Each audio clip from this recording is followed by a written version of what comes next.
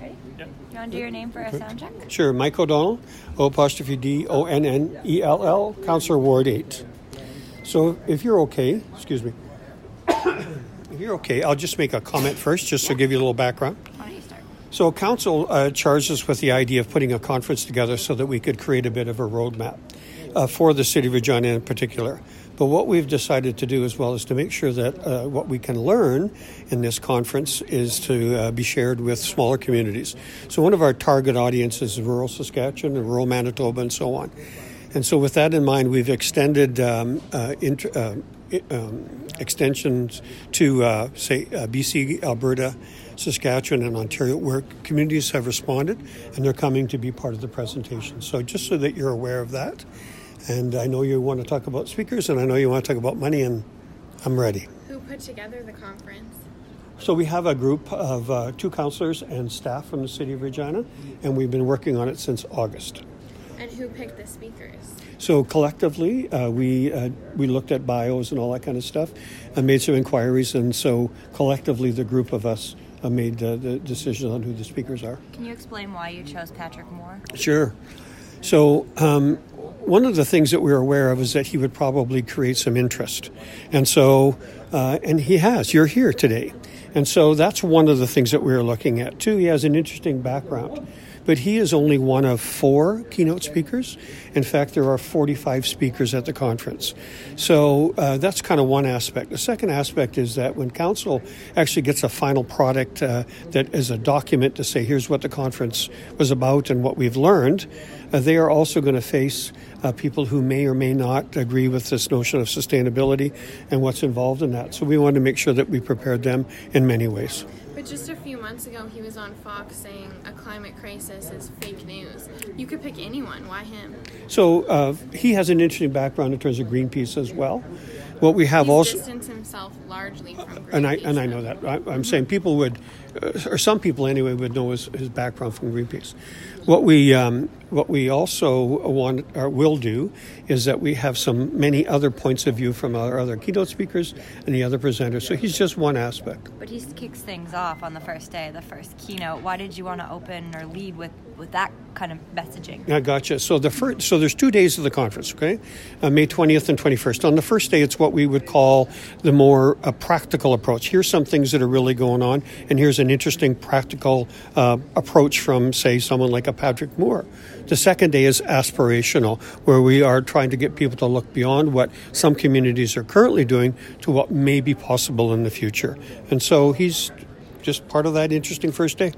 Why do you think that perspective of maybe, denying climate change is an important perspective to represent at the conference? So we do not wish to be political about this at all.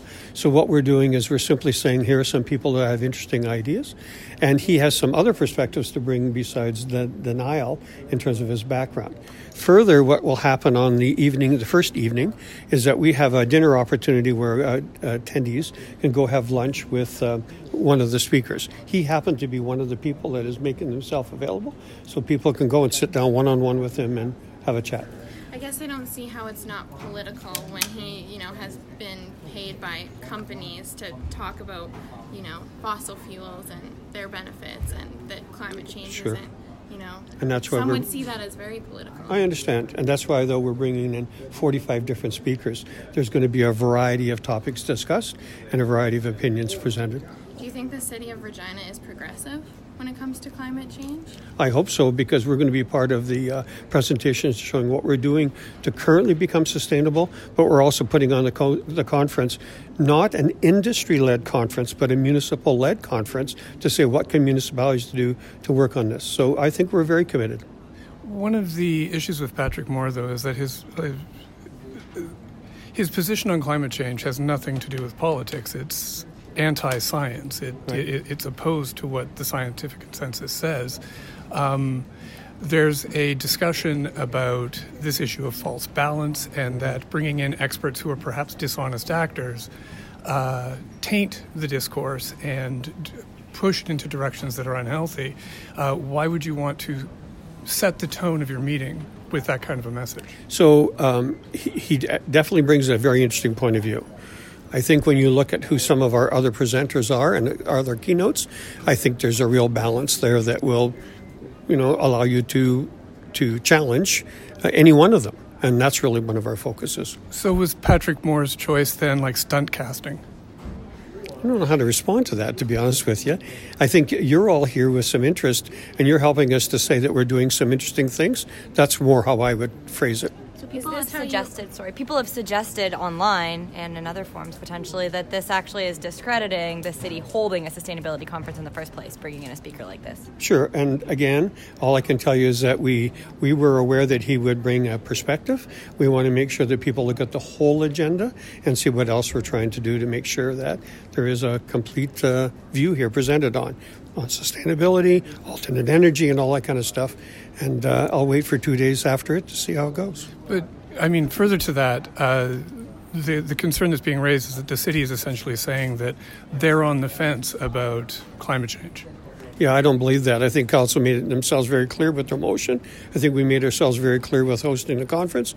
And I think we're making ourselves very clear with who we're bringing in total, all 45 presentations. How would you respond to the suggestion that you're basically giving a climate denier a platform? It's not our intent. Our intent is to have a dialogue and make sure that all ideas are challenged. What ideas or what point of view is he supposed to represent? Well, he has a background that's rather interesting from where he began, whether it's with Greenpeace. He has an interesting view on the role of different energy sources and so on. And as the conference unfolds, that's one of the things we're looking at is all sorts of different energy sources, but also where people have had very much success with that. So I think you take it as part of a discussion. Do you believe that we're part of a climate crisis right now, amid a climate crisis? I think you have to look at it from this point of view. The city has made a commitment that we wish to be sustainable. We're looking at this from a long-term point of view, and we want to challenge what is currently being done within our city and what is currently being done within our country, and make sure that there is much information out there to make sure that we can adapt and do it smartly. But you don't have a yes or no on whether we're amid a climate crisis right now? It's not so much about what my point of view is. I want to make sure that people are informed. So our target audience for this is, in fact, municipalities across Canada. We want to make sure that they can go back into their communities and have all of these discussions, not just Regina. You suggest that this conference is about people being informed. Yeah. But if Patrick Moore is saying things that are contrary to science, isn't there a concern of people coming away being misinformed? I think that's an interesting point. What I hope is that people will come with an open mind and make their own decisions after 2 full days of dialogue. So I really rest my case on the fact that we're bringing in an awful lot of world-class, national-class people to present a whole series of information, and I think they'll make the right call. There's also 2 of the sessions during the conference are going to be on small nuclear reactors. Yep. Patrick Moore he's been paid by the nuclear industry to promote their position. Is he here to stump for the nuclear industry? No, he's not. That's not why we would have picked him before. The nuclear one is certainly, by the way, was decided well before the province of Saskatchewan ever said anything about it in terms of their view. We thought again, because there's been a lot of research done on this small-scale nuclear, because of where we live in the province and what we have here, that it would be an interesting topic. And I would assure you that we brought in some very top people across the nation to talk about that. And again, it's one of those topics. I call it aspirational, not immediate. We've spoken before about the difficulty that you guys had in finding speakers. How high on your list was Patrick Moore when you guys were selecting people to come? He was an interesting name. I'm not sure it would be high or low. So that you all understand, one of the speakers that we looked at was really interesting and really credible, and only came in at $75,000 plus expenses. He was discredited immediately. That's way out of line. So it's not about finances so much, but some of them are just niche people. So we tried to bring in some people that would be a little bit larger scale, but also to challenge. Sorry, how much are you paying Patrick? So Patrick is going to get $10,000 plus $1,400 in expenses. The other keynotes range from 5 to 10, But most of the speakers that are coming because they wish to, and their communities are sending them. So he's the most expensive. That's it. So you're paying the climate denier, just to be clear, the most money to speak at the sustainability conference. His fee is $10,000 and it's $1,400 in expenses. Do you feel like the registration of $300 is accessible to people? So again, our target audience is meant to be municipalities, and we're hoping that both elected and senior staff would be the ones to come. Based on my experience and conferences that I've attended, I think the number for that audience is reasonable. We're simply looking at cost recovery, and again, I emphasize we have 45 different speakers with multiple different sessions. That's what it costs. Two of your other speakers, one is a futurist, yes, who seems to have very little background in science, and a adventurer. Yep. Why were they chosen to be speakers? Again, so I hope an interesting discussion. The adventurer has been one of those people that has traveled, at least specifically into the Arctic and so on, spent months. He goes outdoors. He has a view of what the world looks like and how it's changed over time. We think that's an interesting view. The futurist was actually, I'll call it a bit of a challenge, because in talking to people outside of the city and so on, they thought that if you're going to be aspirational, you got to look at people that think outside the box.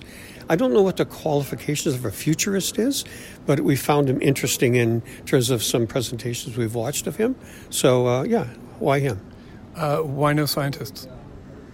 I think that what you'll see with some of the other presenters is that they're bringing that kind of dialogue to their presentations. So, but also a good point, by the way.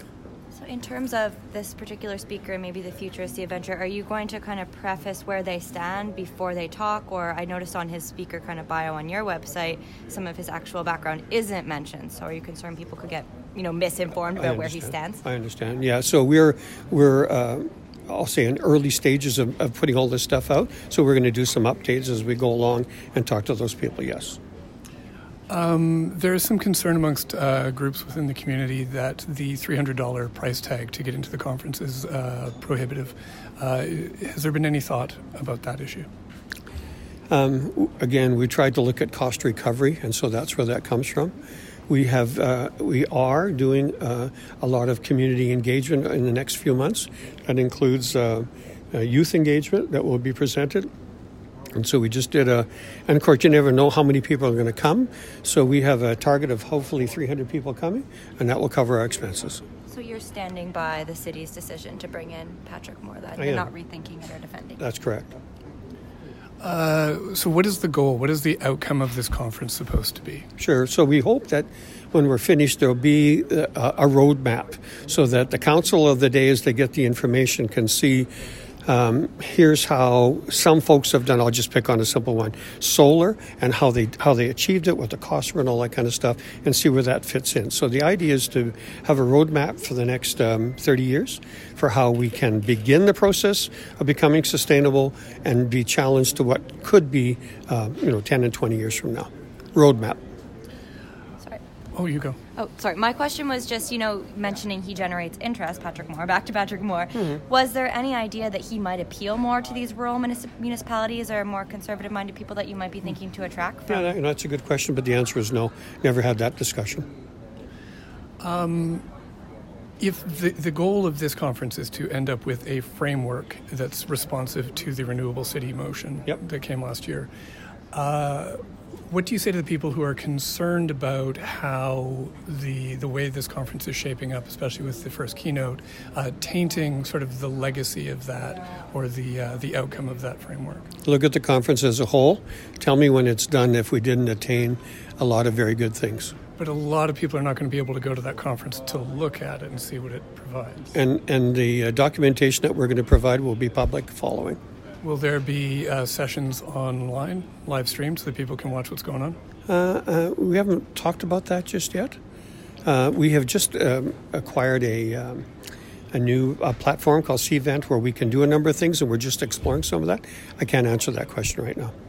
You mentioned a youth forum. Do you have any more details on when that would be happening and who will be invited? Yeah. So what I can tell you is that we're working on it. We're working with the school boards and so on, and we'll be happy to tell you as soon as we get commitments from everybody. There has been a ton of interest in the community about this. There are other forums being set up independently of the city by civil society groups. Has there been interaction with them, and is there going to be like an even wider consultation with those groups? Yeah, so we're working with one of the folks in the University of Regina on some public engagement right now that he's doing. He's been to council and presented a little bit. He'll be part of the conference to present more and be doing work following the conference. So there's, I think, a lot going on there in that regard, and I'm pleased with that. Do you think that climate change is man-made? I think my personal opinion is not the issue here. I think, again, what we're going to try and do in the conference is present as much information we can on how to become sustainable and how to deal with alternate energy sources, and we'll go from there.